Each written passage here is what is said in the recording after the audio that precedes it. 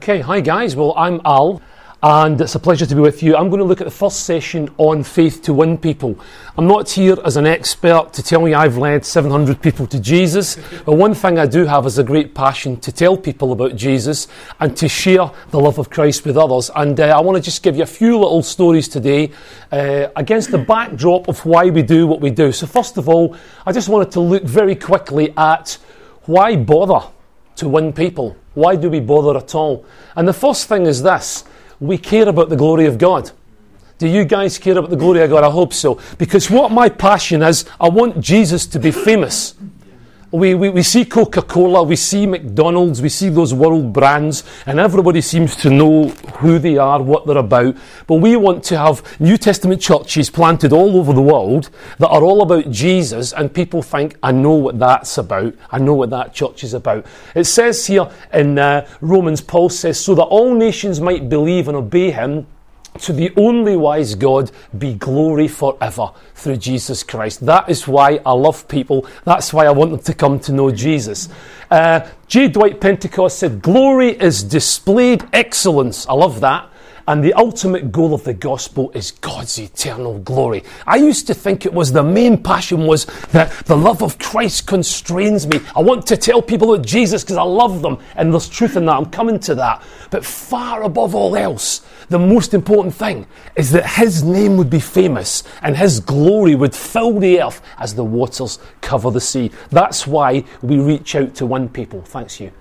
It's God's will to save. I'm not going to start arguing with you about Calvinism and Arminianism. I'm just going to quote to you what the Bible says. The Holy Spirit says this is good and pleases God our Saviour, who wants all men to be saved and to come to a knowledge of the truth. That's one of the other main reasons why we do it.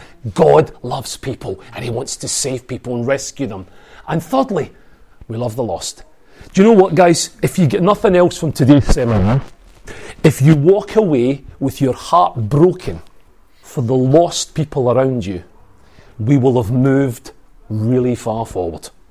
Because it's not about numbers, it's not about doing it just because we have a call from God to be obedient, to share the good news. It's because we love people. Have I ever had my heart broken? Yes, and I want my heart to continue to be broken for the broken people around me, because God loves them.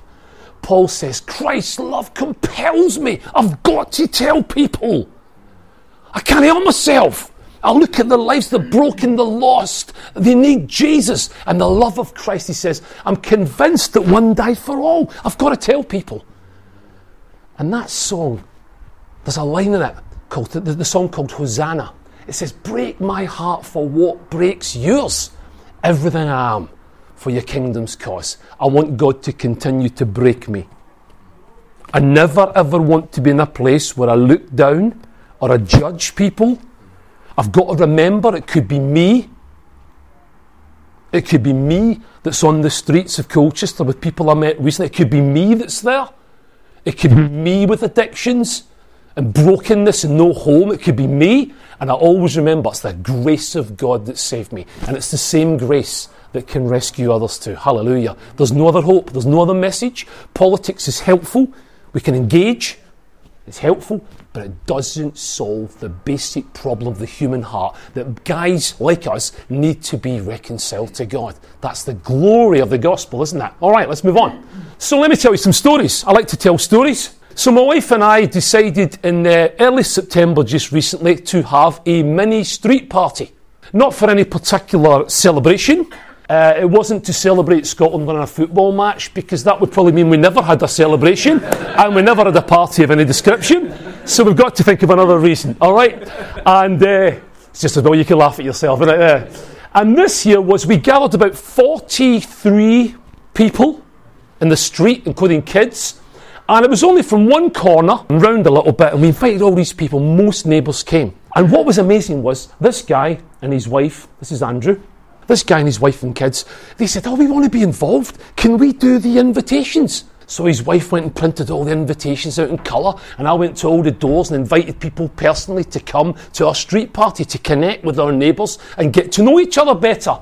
So basically, it happened. 40 odd people. Our front garden had a barbecue. My neighbour Anthony, he had a barbecue in his front garden, and another neighbour to the side had a barbecue. So we had 3 barbecues going, and people were walking across the street. Hi, nice to meet you. I'm Johnny from number 42. Oh, I'm Samantha from number 36 or whatever. People are engaging, and I'm standing there thinking, this is marvellous. My neighbours are talking to each other. They're engaging. I'm bringing with my wife and my kids and some other Christians in the street something of the love of God into our street. They need to know that Christians are good news. We're good news, guys. Jesus has sent us to be good news, not stuffy old people, not old, but stuffy people who sit behind their doors, never engage, and hide away. That's not what we're called to. This was amazing. But let me tell you another reason why I show you this photograph. This guy, Anthony, he knows I'm a Christian. Some months ago, he came to me and says, can I see you? Can I speak with you? I thought, that's interesting. He doesn't normally ask me to do that. I wonder what this is about. I end up sitting in his back garden down in the slabs, praying with him because he was going through a hard situation in his workplace. I said, do you mind if we pray? He said, go on. Absolutely. I believe in him up there. And we prayed. We have a connection. Faith to win people. He's not won yet. I've got faith for it. But you've got to start somewhere, haven't you? You've got to tell people about it. You've got to get alongside people and offer to pray with them and bring something of Christ's presence right there and then. This guy, Andy and his wife, Deb, and their 2 kids, my wife and I and our family have been engaging with them for years. They come in our home for meals. We have barbecues. We do fun stuff together. I even went with Andy and his son and my son and Morris's boy, Sam. We went to Hamburg for a day and watched the football. He loved it. He loved it. He said that was amazing. We sat at the airport and we talked about other stuff, maybe not directly about Jesus, but we talked about Christian marriage. We talked about how to try and love your wife and care for her and be a good father and a good husband. Things like that in the conversation as well, because he wants to know more. How do you live as a Christian? What's your life about? So I've got good contact with this guy. He's about 3 doors down. I've got good contact with this guy directly across the road from the house. That's on the street. Hallelujah. But I want more. I'm hungry for more. More neighbours to talk to. More people to engage with. Faith to win people at work. I have permission from this guy, Mike. Mike works at my school. He's an LSA, a learning support assistant. He's also a bit of a Reg Varney, for those that remember on the buses. He looks after all the buses to do with the school. And he lives in Brightlingsea. He's a big Ipswich Town supporter, and he comes up here to a lot of the games, and he follows Ipswich. Sorry, mate, I know that offends you being a Norwich fan, but never mind. It's okay, you're very welcome. Now, Mike gave me permission to put his photo up, and basically, I want to tell you about Mike. One day, he comes into school. He's wandering around. That's no exaggeration. I said, what's the problem, mate? He said, I've done my back in. I said, can I pray with you? Yes, of course. I'll come up to your room later on and I'll pray for you. I'm keeping this quick. I go up to his room. I say, here's what we're going to do. I'm going to lay my hands on you. I'm going to ask Jesus to come and heal you. And he's going to bless your life because he's good and he loves you. This is sitting in his office. Okay? Put my hand on his back. Father, in the name of Jesus, take authority over these back pains. Command them to go. We ask for your presence to come and bless Mike and to heal him. All right, Mike, let's go for a walk. Out we go outside at the playground. And he starts doing this. He goes, I can't believe it. I can't believe it. I can't believe it. He's going, I can't believe it. Jesus touched him. He goes and tells the head teacher. He's standing there in the dining hall queuing up for food. You're not going to believe it. You're not going to believe it. It's the goodness of God. It's not because I'm special. We're all ordinary. But we follow one who's extraordinary. And we just step out, don't we? And we trust him. I didn't heal him. But thank God Jesus did, and he's in the business of doing great things like that. But secondly, he came to me another time. It's nice when people know where to come, isn't it? It's nice when people go, I need a man of God, I need a man that loves Jesus, I better get someone, and they come looking for you.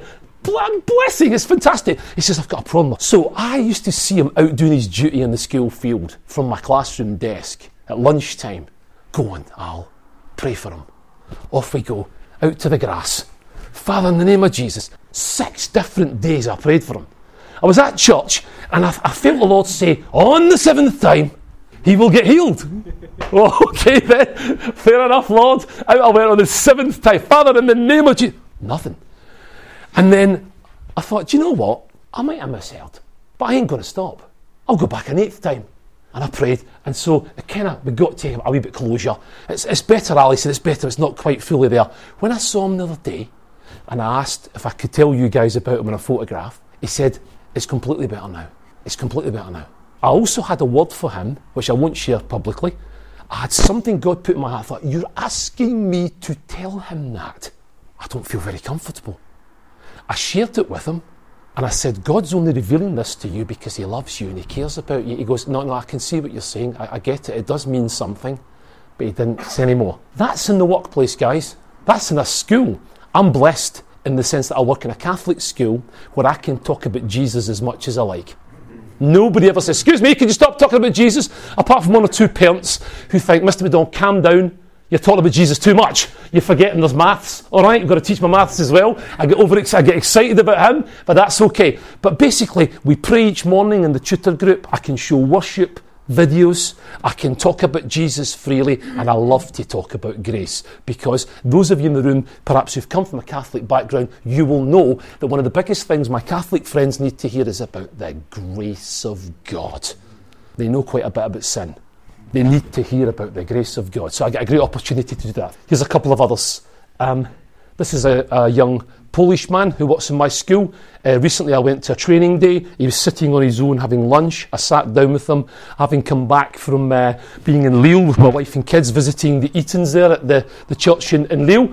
And he said, how was your weekend? We were talking about what was happening, about the miraculous power of God. We talked about grace. I've invited him to come to church. He couldn't make it. And he comes up and he says to me, oh, I just apologise. I'm really sorry. I couldn't make it on Sunday, but my wife and I would still like to come. We'd like to come and see what's happening at your church. Fabulous. This one, I won't say too much on the mic, is someone I work with who comes from a different religious background, who would be respectful of Jesus, but would not believe him to be the Son of God. And this lady and I had a great chat about how fabulous I believe Jesus is. And I said, can I give you a gift? She said to me, of course you can. I said, how about you could have my New Testament and Psalms? I'd love to give it to you. She said, thank you very much. I'll take that. And I said to her, when you read that New Testament and Psalms, I'm praying that the Lord Jesus will reveal himself to you. You'll come to know him. Thank you very much, she said, in the workplace. Now, guys, the reason why I tell you stories like praying for the 8th time is because we all make mistakes. I might have thought God said after the 7th time. I'm not here as an expert. I'm not here as someone who gets it right all the time. I make mistakes. Sometimes I might think it's God and I make a mistake. I want to free you from any sense of performance. This is not Ofsted. Alistair's not got to be outstanding. He's just got to be obedient. Whatever Jesus tells you, just do it. That's the easiest way, isn't it? Just do it because you love him. Okay? Then I got my tutor group together at school and we did an assembly on random acts of kindness, just going around blessing people with no reason, just because we love them. So we did the assembly, and then a whole bunch of people in the management, various people came and said, oh, we need to get together. We need to look at how we could bring this into the whole school. So I have this meeting with a deputy principal, the head of pastoral, the head of PSHE, and the chaplain. And we all sit around there and talk about how can we bring in this random acts of kindness to the whole school. So what happened was it led to me having the opportunity to talk to the whole school about grace. I said to the whole school, the reason why we do random acts of kindness is because that's the way God treats us. It's called grace. He loves us. He lavishes us with kindness when we don't deserve it. And I get the chance to tell all my students, the whole lot, and the staff who were there, about random acts of kindness.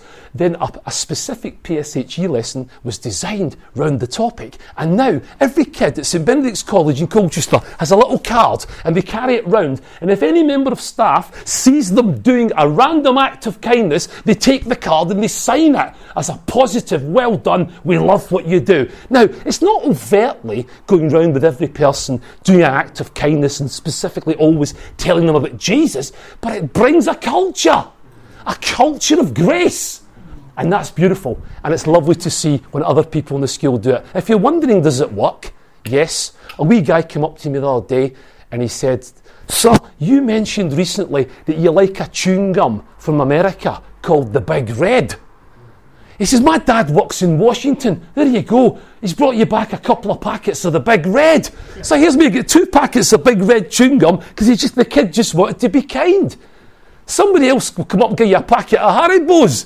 Mr. McDowell, thanks very much. Have a little packet of Haribos. Just want to give them to you. And the culture changes. Can your culture change? Can your workplace, your office, can the culture change? Yes, it can.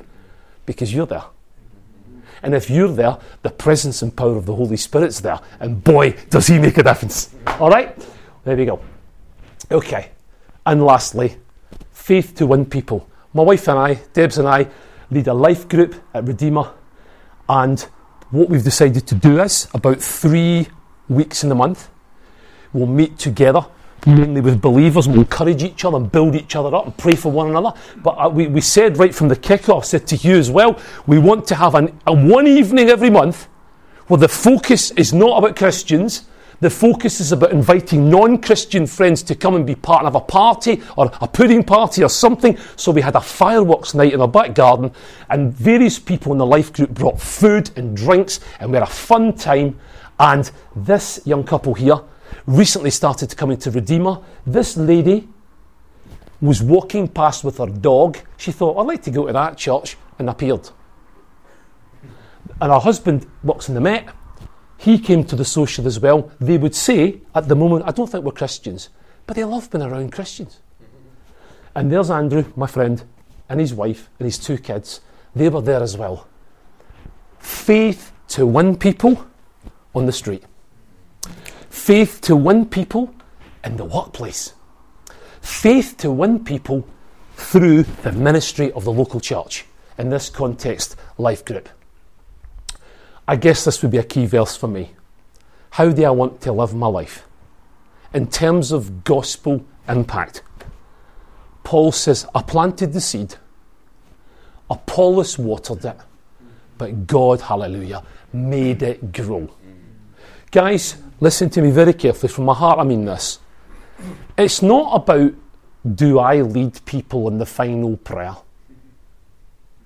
Was I there when they said the prayer? Jesus came into my life. I'm not too bothered about that.